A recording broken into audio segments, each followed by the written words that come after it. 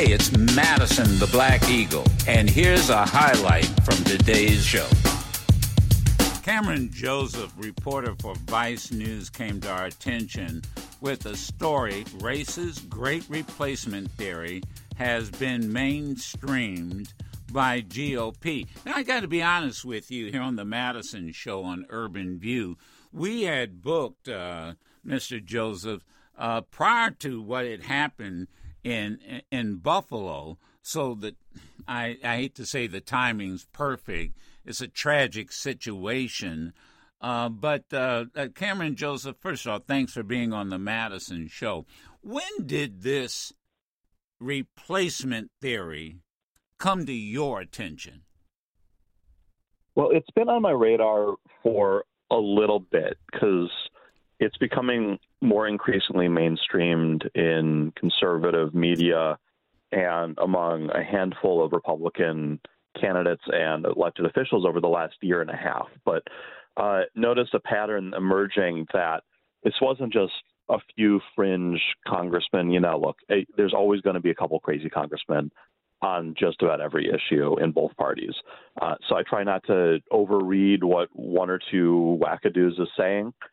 But I was noticing as I was covering these Senate campaigns that serious candidates who have serious chances of winning Senate seats, which are much more powerful and important, are making similar comments. And so we saw this over a year ago starting to pop up with more regularity on Fox News, specifically Tucker Carlson mainstreaming this idea.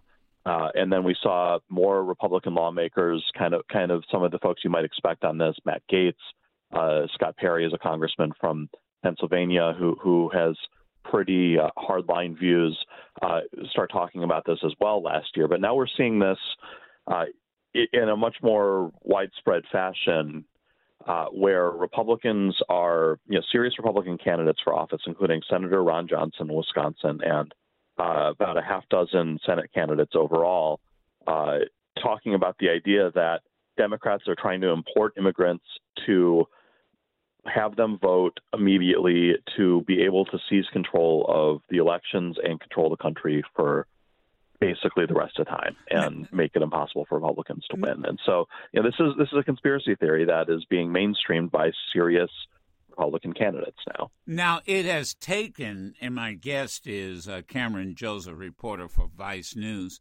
but it's taken a different twist, particularly after the tragic massacre in Buffalo, with this thought that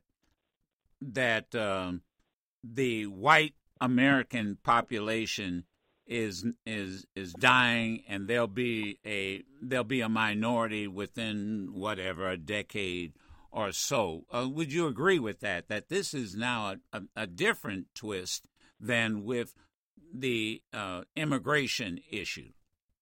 Absolutely, and I want to be careful here because there are two different versions of this Great Replacement theory. There is the original one, which is straight up white supremacy.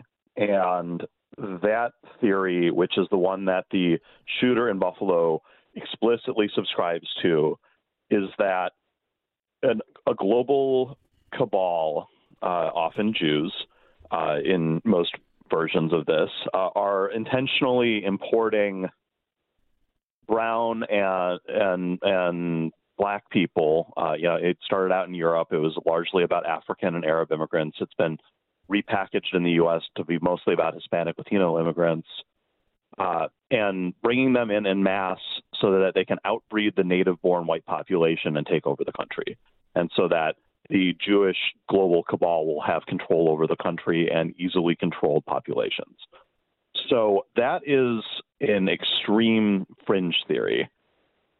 Then there's the Republican version where they basically swap out Jews for Democrats, and they start talking about this theory of bringing in folks who will vote with them and vote for them. And I want to be clear that these are not exactly the same theory, and that there is some, look, it's not ridiculous to say some Democrats are supportive of immigration because they want votes from Hispanic and Asian American communities, and that frankly, some Democrats have changed their positions to be more pro-immigration over the years for that specific reason. The jump is where some of these candidates are talking about controlling the elections and the idea that they're going to bring in these folks en masse to start voting immediately, when it's really hard to become a citizen in the U.S. Even if you're a legal immigrant, it takes a decade. Undocumented immigrants obviously can't vote.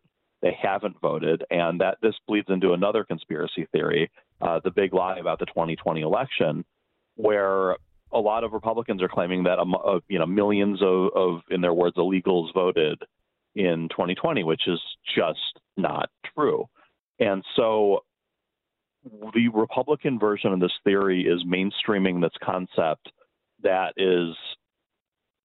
has inspired violence and is not exactly the same as the straight up white supremacist version of this, but it's damn similar.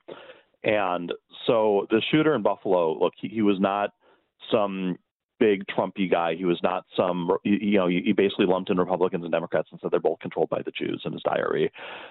So he was not inspired by this. He was inspired by the Daily Stormer, which is an actual neo-Nazi website, and other places like that.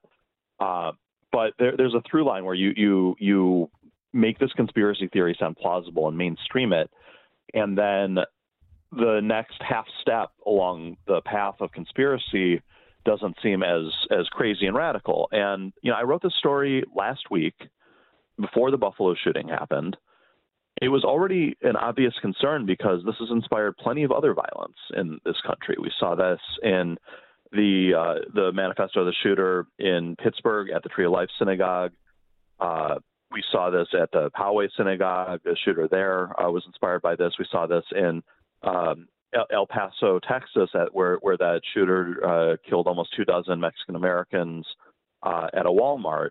And we saw this is international. We saw this in the Christchurch mosque shootings in New Zealand. So this is widespread. This has become gospel on the white supremacist, neo-Nazi alt-right, and concepts that are very closely related to this are now being picked up by mainstream Republicans who could have a lot. Tucker Carlson has a national platform. He's the most watched cable news host in the country, and other folks. Ron Johnson is a senator. There could be a bunch of other senators come this time next year with similar views, or at least espouse similar viewpoints. One of the things, and just a couple more questions, I'll piggyback the two. Is there a through line, to use your phrase, related to the abortion issue? Because with my audience, I constantly hear from my audience, primarily African Americans, but not exclusively, that that this abortion issue is because white Americans are being outnumbered because they're not having more babies. That's number one. And then number two, and I raised this point in a rant that I went on, that this replacement theory is not new.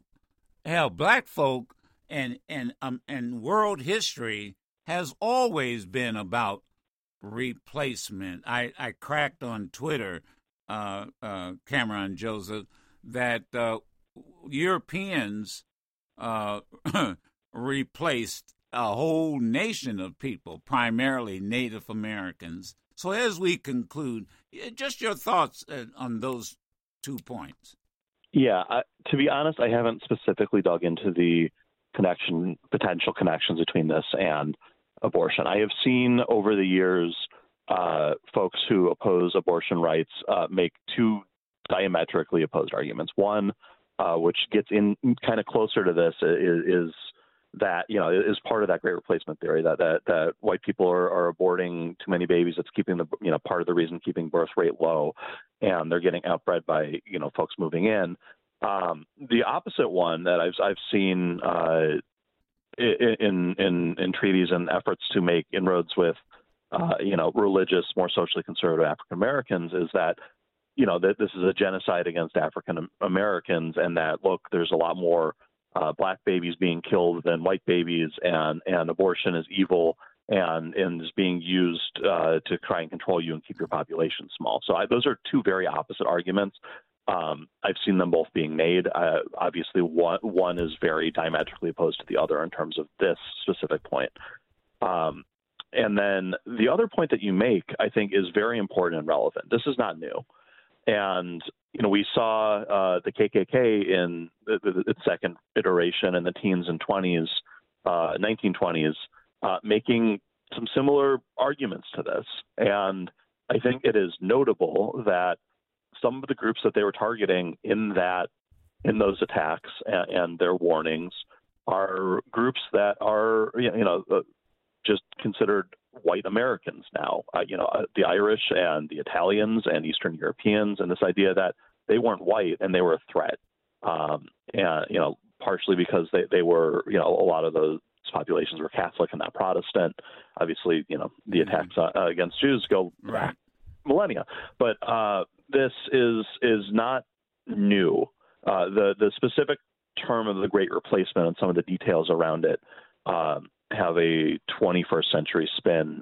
It was literally a book called The Great Replacement, written by a French author that reframed this a little bit and then is connected to another even further out there conspiracy theory called white genocide. I see. That is neo-Nazi. But this is not these basic concepts are not new.